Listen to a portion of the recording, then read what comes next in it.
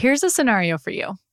You go to a restaurant, you sit down and you open the menu, and there are a ton of different foods available. We've got food from all over the world, and most of it you have never heard of before. What are you going to order and why? You are listening to episode 2 of the Wiser World podcast, 4 reasons we need more of the world in our lives. In this episode, I'm going to talk about how this restaurant analogy can be used to explain global literacy and why it improves our lives and the world. Welcome to Wiser World, a podcast for busy people who need a refresher on all things world. Here we explore different regions of the globe, giving you the facts and context you need to think historically about current events. I truly believe that the more we learn about the world, the more we embrace our shared humanity. I'm your host, Allie Roper. Thanks for being here. Want to learn how you can make smarter decisions with your money? Well, I've got the podcast for you. I'm Sean Piles, and I host NerdWallet's Smart Money Podcast. Our show features our team of nerds, personal finance experts in credit cards, banking, investing, and more. And they'll help you make the most of your money while cutting through the clutter and misinformation in today's world of personal finance. You'll get clarity on strategies to help you build your wealth, invest wisely, shop for financial products, and plan for major life events. Listen to NerdWallet's Smart Money Podcast wherever you get your podcasts. Hello again. So glad you're back for episode 2. If you missed episode 1, go back and listen to it because it gives a little more framework for how these episodes work. These first 2 episodes, so the last one, the trailer, and this one are not part of a season, but episode 3 begins season 1, which is on West Asia, the Middle East, and we're just going to dive right into it. I also want you to know about my email list. If you want to hear updates on the podcast, book lists, movies to watch, some extra things that I have in store, go to my website. The link is in the show notes, but it's wiserworldpodcast.com. and sign up for that list. I promise I will not spam you and send you emails all the time, but it is an easy way to stay up to date and you don't have to be on social media to know what's going on. Okay, now to the episode. The other day, I was with a friend who was once an accountant at a big firm, and she was telling me that they had to take assessments on occasion that measured a variety of things, and one of them was called global acumen. And what this means is that the test measured their competence in world affairs. So how well could they speak to a colleague in another part of the world?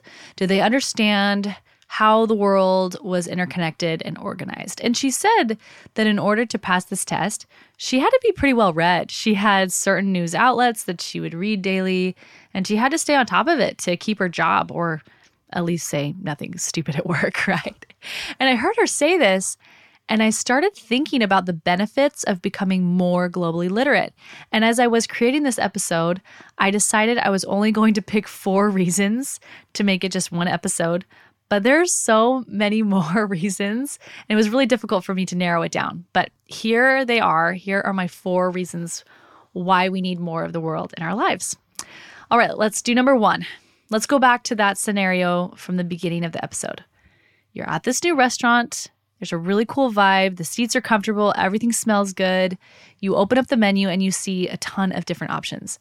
It's in your native language, but a lot of the words are unfamiliar to you. A lot of these meals you don't recognize, and you're really hungry. So you need to figure out what to eat. My first question is, what is the main emotion you feel as you listen to this scenario? For me, I think I'd feel kind of nervous, like nervous fear.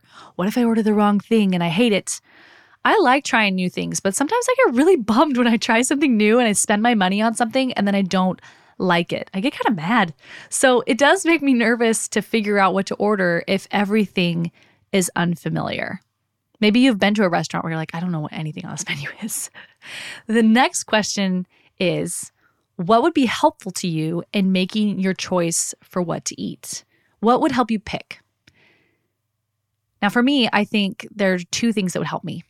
The first is if there are explanations for what is in the dish or what the word means. You know those menus that have little blurbs under the name of the dish and it kind of tells you what the ingredients are, and you can kind of imagine like, okay, I can see how those could fit together. I love those things. Basically, that is education. You feel better when you are educated on what is in the dish.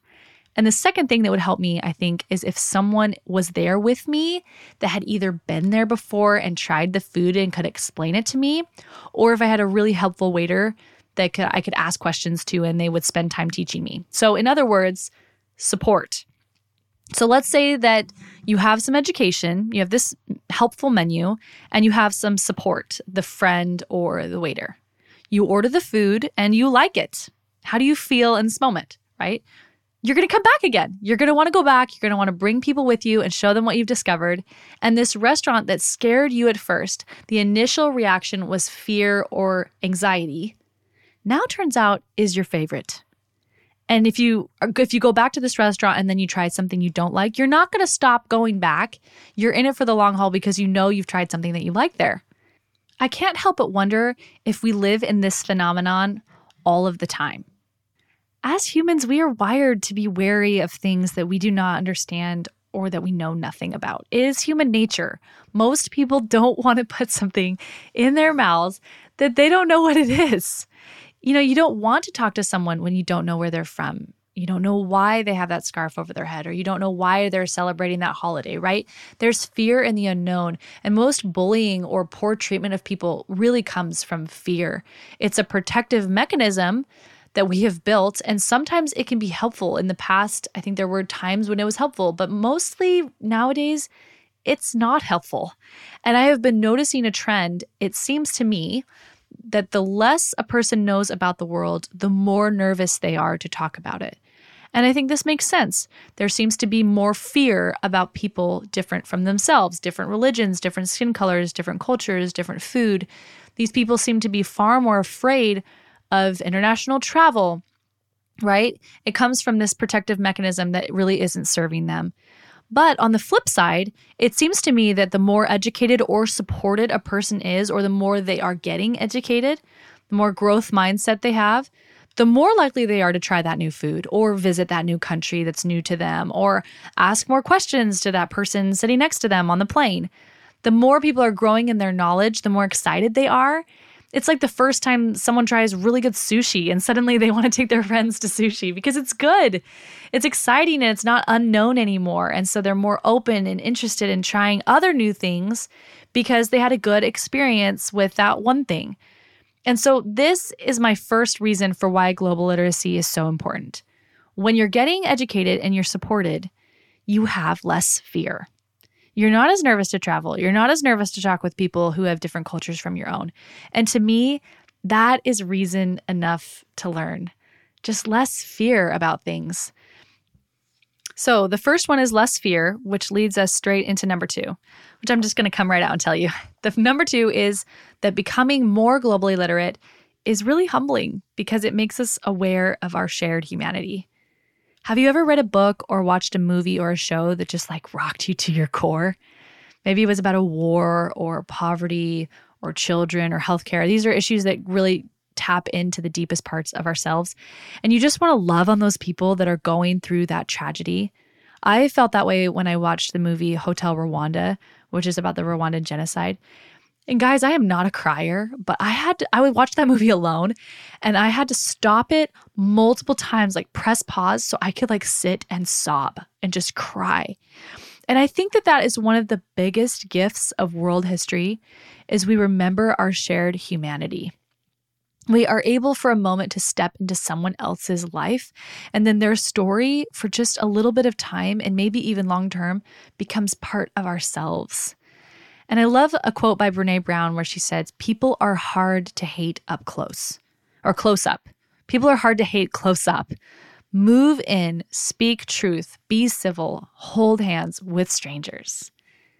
Personally, I think it's a lot easier for me to hold hands with strangers when I'm a little more literate on their history and their culture. And so to see this work itself out in real life, I'll tell you a little story about myself. A few months ago, I was at a playground with my toddler son, and my friend just happened to be there with her son as well, and her husband was there. And I had never met him before. And upon introductions, I learned that he was from Iran. And we started small talking, and then I branched out and I asked him about his upbringing and what brought him to the US. And we talked about that transition and the culture shock. And I told him about my interest in that region and the time that I lived in Israel or Palestine. And at some point along the way, I made the mistake of assuming that he spoke Arabic. And then I caught myself because I remembered, oh, wait, hold on. People in Iran mostly speak Farsi, and they're really proud of that fact. And so I apologized. And anyway, was I astonishingly quick-witted? No, I was not. But I also wasn't nervous to talk with him, and I was able to apologize for my mistake. And he ended up inviting us over for dinner, and we left the playground, and I didn't feel like a complete idiot. And think of what I'd have missed out on if I had only talked with them about potty training. That would have been the easy way out for sure. The easy route would have been to just talk about our kids. But I ended up learning so much from that conversation with them, and I made a friend. So even having a basic understanding of peoples and cultures and religions and economies and governments, these types of topics, it gives us kind of both confidence and humility when we speak. We have deeper, more interesting relationships with people because we ask better questions, which means that we get better answers. It leads to even better questions. It's like this wonderful ripple effect. Think about, asking your Danish friend over lunch, okay, tell me your thoughts on how we should treat the elderly. Like, what does your culture feel about the way we treat age? That is going to be a way more interesting conversation than what's Denmark like? Or where are you from? So knowing that you can't know it all, but that you want to learn, people can feel that kind of curious energy. And it leads us to, like I said, asking better questions, which leads to better friendships, which leads to improving our culture and the way we interact with each other and teach our children. And so there's just this wonderful effect that comes from it. And we so desperately need that in this world right now. So that's number 2. Global literacy enriches and deepens our relationships. It taps into our shared humanity. All right, number 3 is near and dear to my heart. I'm very excited about this one because number 3, the third reason why we need more of the world in our lives is that it gives us a framework for noticing patterns. Now, there is this overused but very true quote from George Santayana who said, "Those who do not learn history are doomed to repeat it." And I think that to a large extent, that's probably true, but I want to add an extra layer to that. I think that those who do not learn history are doomed to repeat it because they aren't as quick to pick up on patterns and act accordingly. Think about that friend that keeps making the same mistakes over and over. It's because they're not picking up on the patterns going on. And same with the world. For example, when you know history, you could spot a dictatorship in the making because you know how Hitler or Stalin rose to power. When you know history, you can spot a genocide in the making because you know what happened in Rwanda or Germany. When you know history, you can spot a coup in the making because you know what a coup is and because you know what happened in Iran or Iraq or any number of countries that have had a coup. So when you've seen how things played out in the past, you can more easily see patterns as they begin to emerge now. And this is one of my favorite things about being a history person. I get so giddy when I'm watching a news clip or I'm reading an article and I can make a connection to something in the past. Sometimes it calms me down and I think, okay, wait, this has happened in the past. This was resolved. This is how it can be resolved. But sometimes it really freaks me out. Overall, though, I do think that it always gives me context, and that context is never a bad thing. So having this processing framework for noticing patterns can be extremely powerful. I just feel so strongly about this. It is more powerful than we realize. As you gain knowledge, you become more aware of the possibilities and restraints that face the world's people, both in the past and now. And this helps you think more critically and less simplistically about what's really going on. You jump to conclusions less and less. You're less influenced. You can think more for yourself. You think more deeply about what is not being said. That's something I've been noticing a lot lately is people will read something, but they won't think about what's being left out. I could go on and on about how powerful number 3 is, but patterns are key, and they are one of the main reasons to learn history. And we will draw on patterns often during this podcast. Hey there, I'm Dylan Lewis, one of the hosts of Motley Fool Money. Each weekday on Motley Fool Money, we talk through the business news you need to know and the stories moving stocks on Wall Street. On weekends, we dive into the industries shaping tomorrow and host the experts, authors, and executives that understand them. Tune in for insights, a long-term perspective on investing, and of course, stock ideas. Plenty of them. To quote a listener, it pays to listen. Check us out and subscribe wherever you listen to podcasts. I'm Jane Perlez, longtime foreign correspondent and former Beijing bureau chief for the New York Times. I've been a foreign correspondent in lots of places: Somalia, Indonesia, Pakistan, but nowhere as important to the world as China. I mean, China is not dropping anti-democratic paratroopers into Montana. But of course, we did see things like the weather balloon / spy balloon riveting the whole country for a week. This is Face Off, an 8-part series in which we'll take you behind the scenes to key moments in the tumultuous U.S.-China relationship. We'll speak with a diplomat, a spy, a tech reporter, a U.S. admiral, even Yo-Yo Ma. Plus, my pal and noted China historian Rana Mitter joins the conversation. We'll look at what's driving the two nations apart and explore whether anything can help bring them back together. Face Off launches April 9th. All right, number 4. The final benefit I have for learning about the world is that it is an antidote to entitlement. Or in other words, when we are more aware, we become less selfish. Now, when I was a teacher, I taught in a pretty affluent area. A lot of the kids at my school came from families with a lot of money. And on the first day of school, I always did an object lesson on poverty and economics. And I did this because I wanted to get the kids out of their own heads for a second. The first day of school is a really tricky day. And so what I did is I had this activity where I had pinto beans in jars, and each pinto bean represented 200,000 people who live on less than $2 a day. And I just do this activity where I talk about economics and poverty. And it was always fascinating to me how the feeling in the room would change. You know, there's that buzzing energy on that first day of school. Everyone's looking around, who's wearing what. It's just a very interesting day. And when I do this lesson, suddenly the armor that every kid puts on the first day of school just kind of faded away. Who was wearing what, or who got their learner's permit over the summer, or who liked who, or who didn't get to sit with their best friend. Just none of those things had near the same pull that they had before the lesson. The world can be sobering and transporting. It's amazing.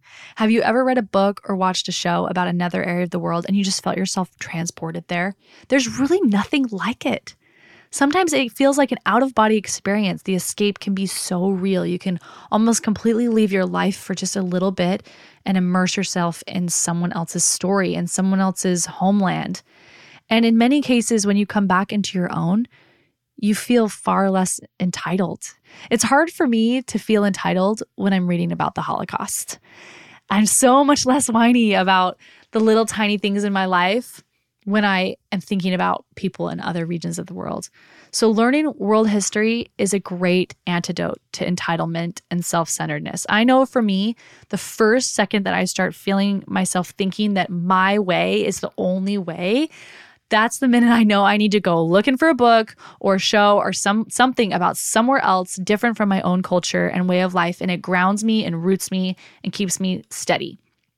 And this translates into the way that we parent and interact with each other. As we become more globally minded and aware, we start seeking opportunities to do good, to give more in ways that we otherwise wouldn't be able to do.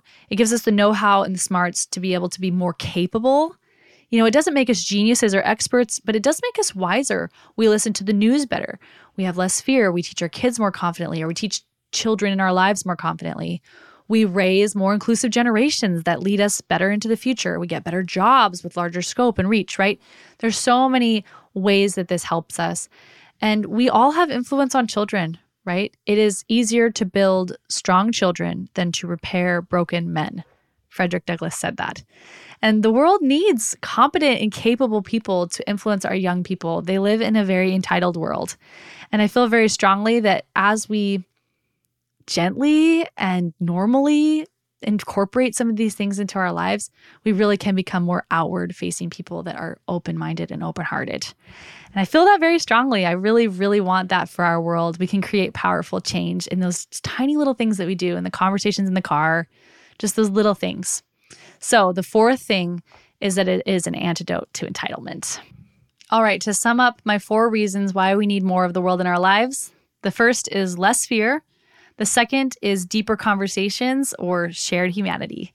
And the third is that it gives us a framework for noticing patterns. And the fourth is that it makes us less selfish. And I really feel all of these things strongly, and I hope that something in this struck you as important. And if that happened, I hope you share it. I would love to hear your thoughts on my Instagram, which is Wiser World Podcast. And I am so grateful for all shares and reviews. Thank you so much for those who have shared. Most of the fun in talking about these things really is hearing what you think. Before I sign off, I want to make a plug for episode 3, which is the first episode in season 1 on West Asia and the Middle East. And in this episode, I talk about some of the whys behind the Middle East's reputation. And I just dive straight in. So I'm very excited for you to hear it. And let's go out and make the world a little wiser.